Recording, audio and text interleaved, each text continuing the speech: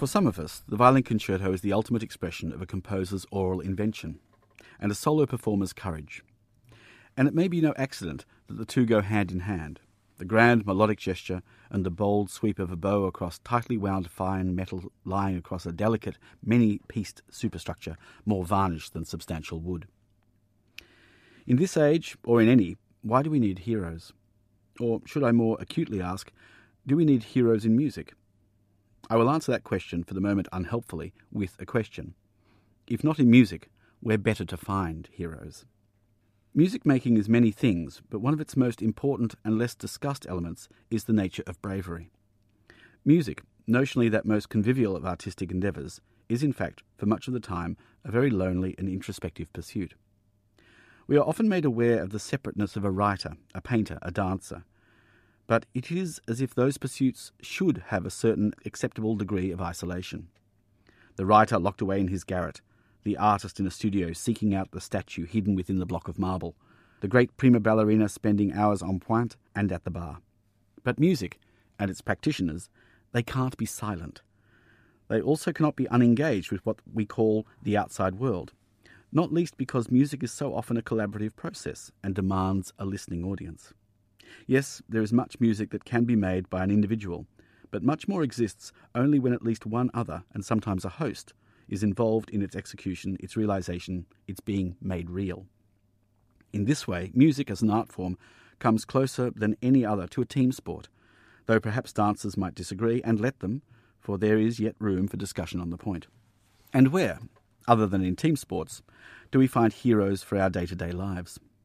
And though many occupations beyond the arenas require us to be measured against the icons of the past, in musical performance, and not just at the highest level, this required measuring must be done publicly, usually on a raised platform, and notionally recorded for posterity, but more often for endless critical closer examination. And questions are asked before and debated upon after, even sometimes during, a performance.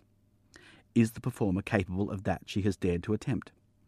Are they able to understand the requests made of them to be part of the continuum, one of the expressors of the composer's melodic invention and spiritual depths? Can they match or better their last public display? Do they measure up to the young performer we heard in this work just the other day on a new recording?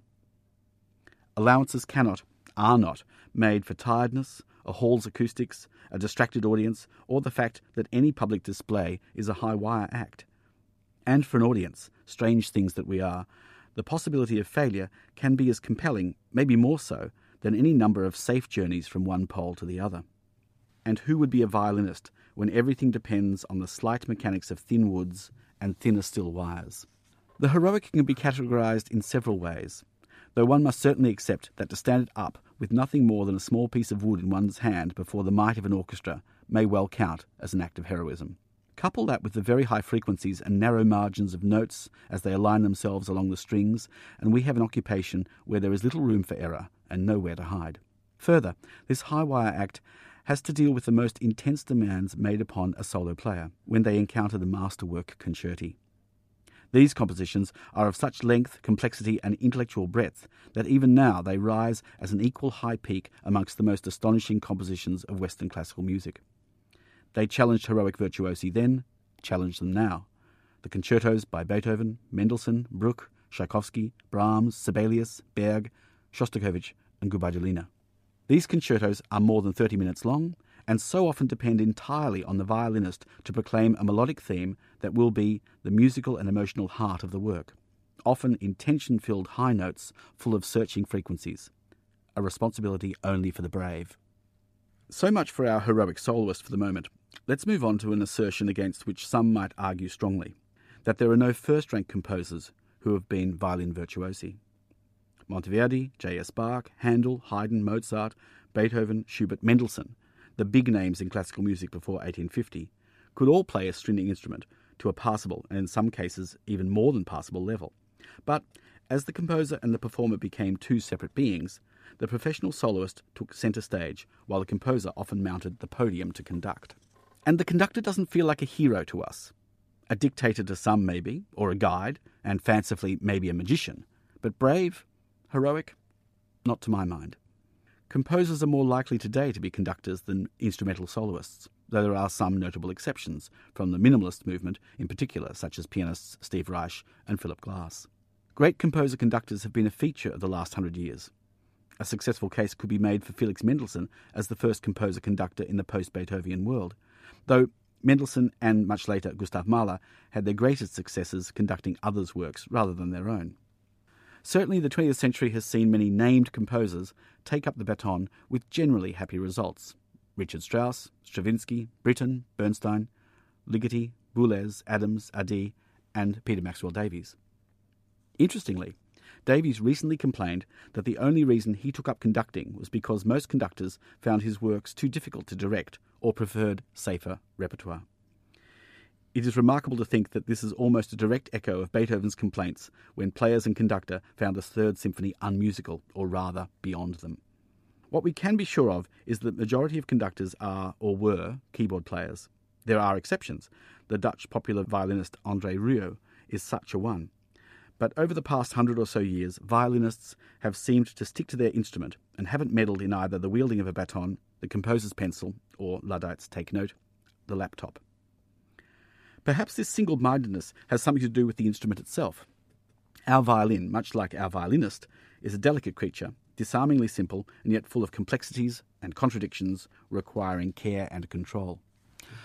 A combination of 4 wire and gut strings and several types of wood, making allied to basic physics, fortunate design and high craftsmanship, a mysterious quasi-alchemical application of varnishes, dyes, drying processes and polishing, all add up to a small, remarkably light confection of an instrument ready to betray or delight both player and audience at the flick of a wrist.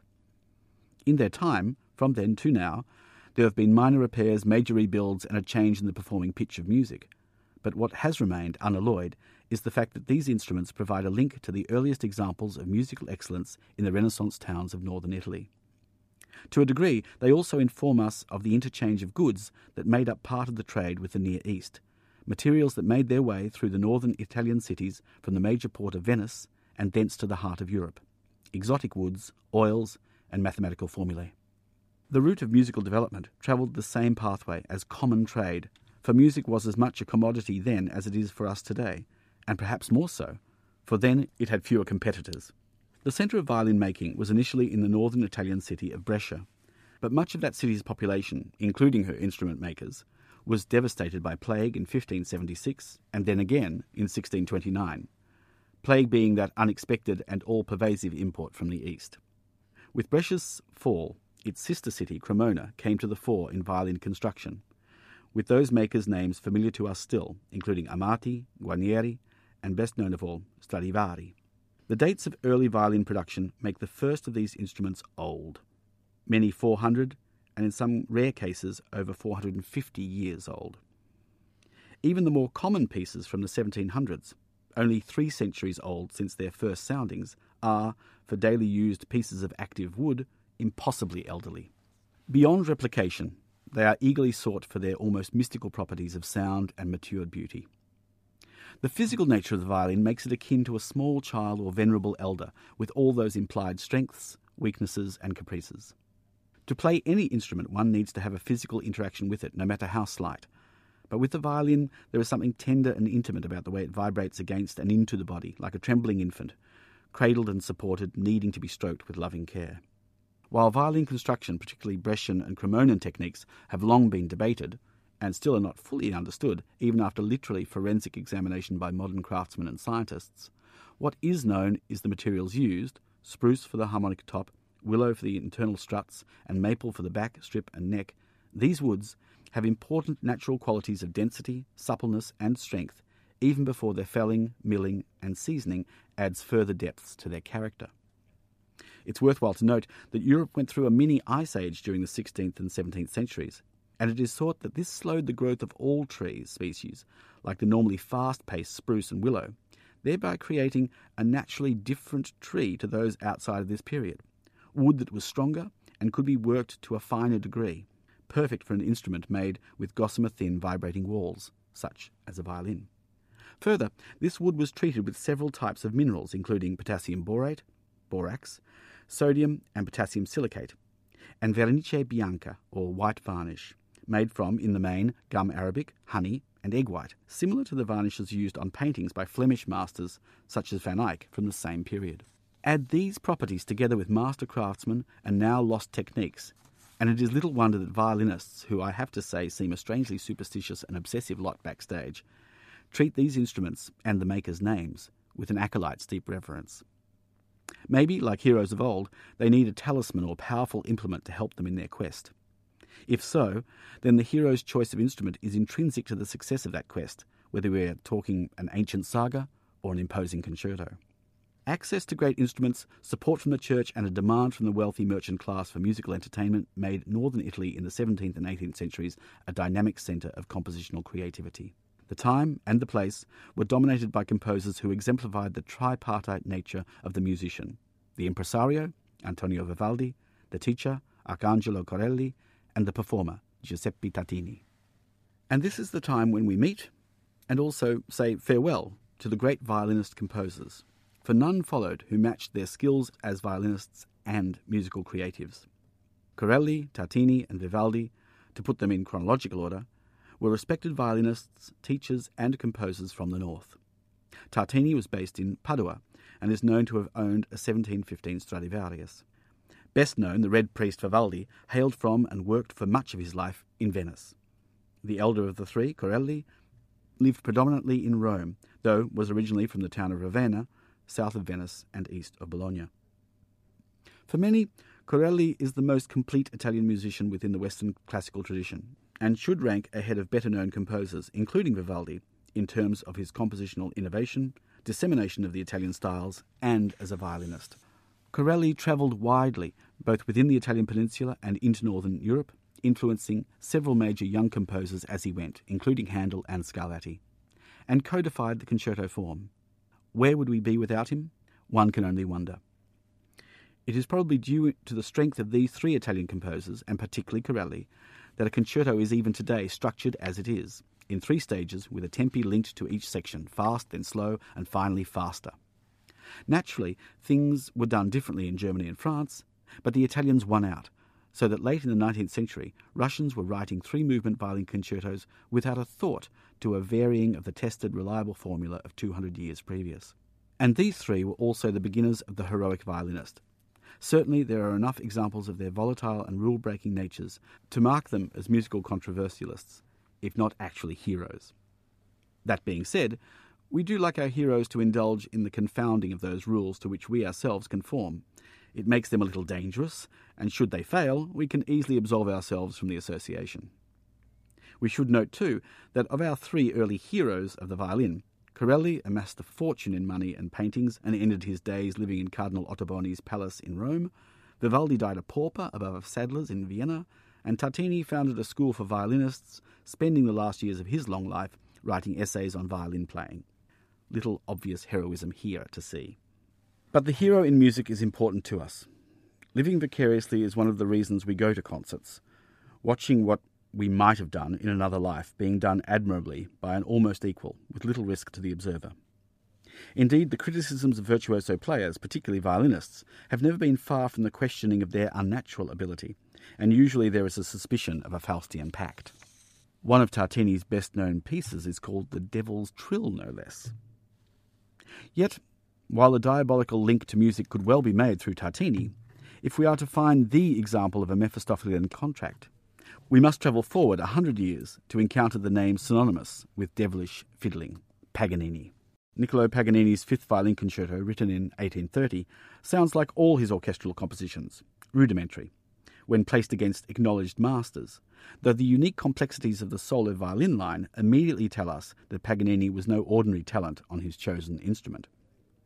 The difficulties written into each caprice, or sonata, or concerto by Paganini, and there are dozens of examples, are still the measure by which modern players can assess themselves and be assessed.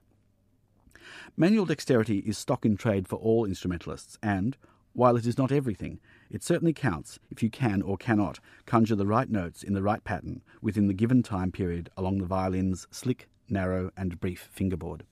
Clearly Paganini could, and he wrote pieces that for a very long time only he was capable of achieving, and even now can shred a violinist's reputation as surely as that violinist shreds Paganini's infernally difficult melodic contortions. Between 1815 and 1835, the period that saw Paganini travel Europe as a violin virtuoso, and before he succumbed to illness brought on to a large degree by a wildly indulgent lifestyle, indulgent even by modern standards, I might add, the mercurial nature of his playing brought on a fascination and revulsion in the concert-going public. Denounced from the pulpit and desired from the stalls, his playing lent him a hint of the Hades, not to mention Paganini's lean swarthiness and volatile temper that spoke of the harsh conditions he had under this abysmal pact.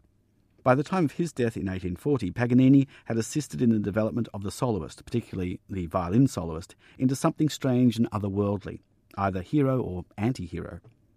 Subsequent violinists of the middle and late 19th century seemed either to be in his mould or its antithesis, and undoubtedly these personalities, or celebrities as we might call them now, had an important impact upon composers and audiences, influencing what was written for them and how they played those pieces to a public now used to seeing the music as well as hearing it. In the subsequent 150 years, and most particularly in the last 50, we have seen many violinists take on the heroic role, where even their surnames are enough to bring to mind their face, their playing, and their natures, just as Paganini's did in the 1820s. 20th century players known by surname alone, Kreisler, Heifetz, Menuhin, Stern, Perlman, Chang, Vengerov, are the inheritors of the tradition stretching back to Tartini, though one wonders if he saw his playing as the beginning of violin heroism or just a way to make ends meet. Perhaps anti-venality is part of the heroic player. All the players mentioned above have been or were involved in good works outside of their role of violin soloist. Teachers, philanthropists, United Nations ambassadors, and occasionally champions of lost causes. And perhaps too this is part and parcel of what brings them to be tested out front of an orchestra and before an audience. They are, by their very instinct, people for whom it is not enough to be part of a team, to achieve quietly or collectively. They need to captain, to impart to the group their vision, their ambition for their instrument and music, and the place for both in the wider world. How could they be otherwise? Bravery seems hardwired into such performers, allowing them to take control and confront the challenge of heroism almost daily as an example and inspiration. The musical hero in performance does what she does for all, audience, orchestra, composer, and states by their act of bravery, "I dare this, watch, listen, then follow my pathway. I will take you on a marvellous journey." And we trust and willingly follow our musical heroes.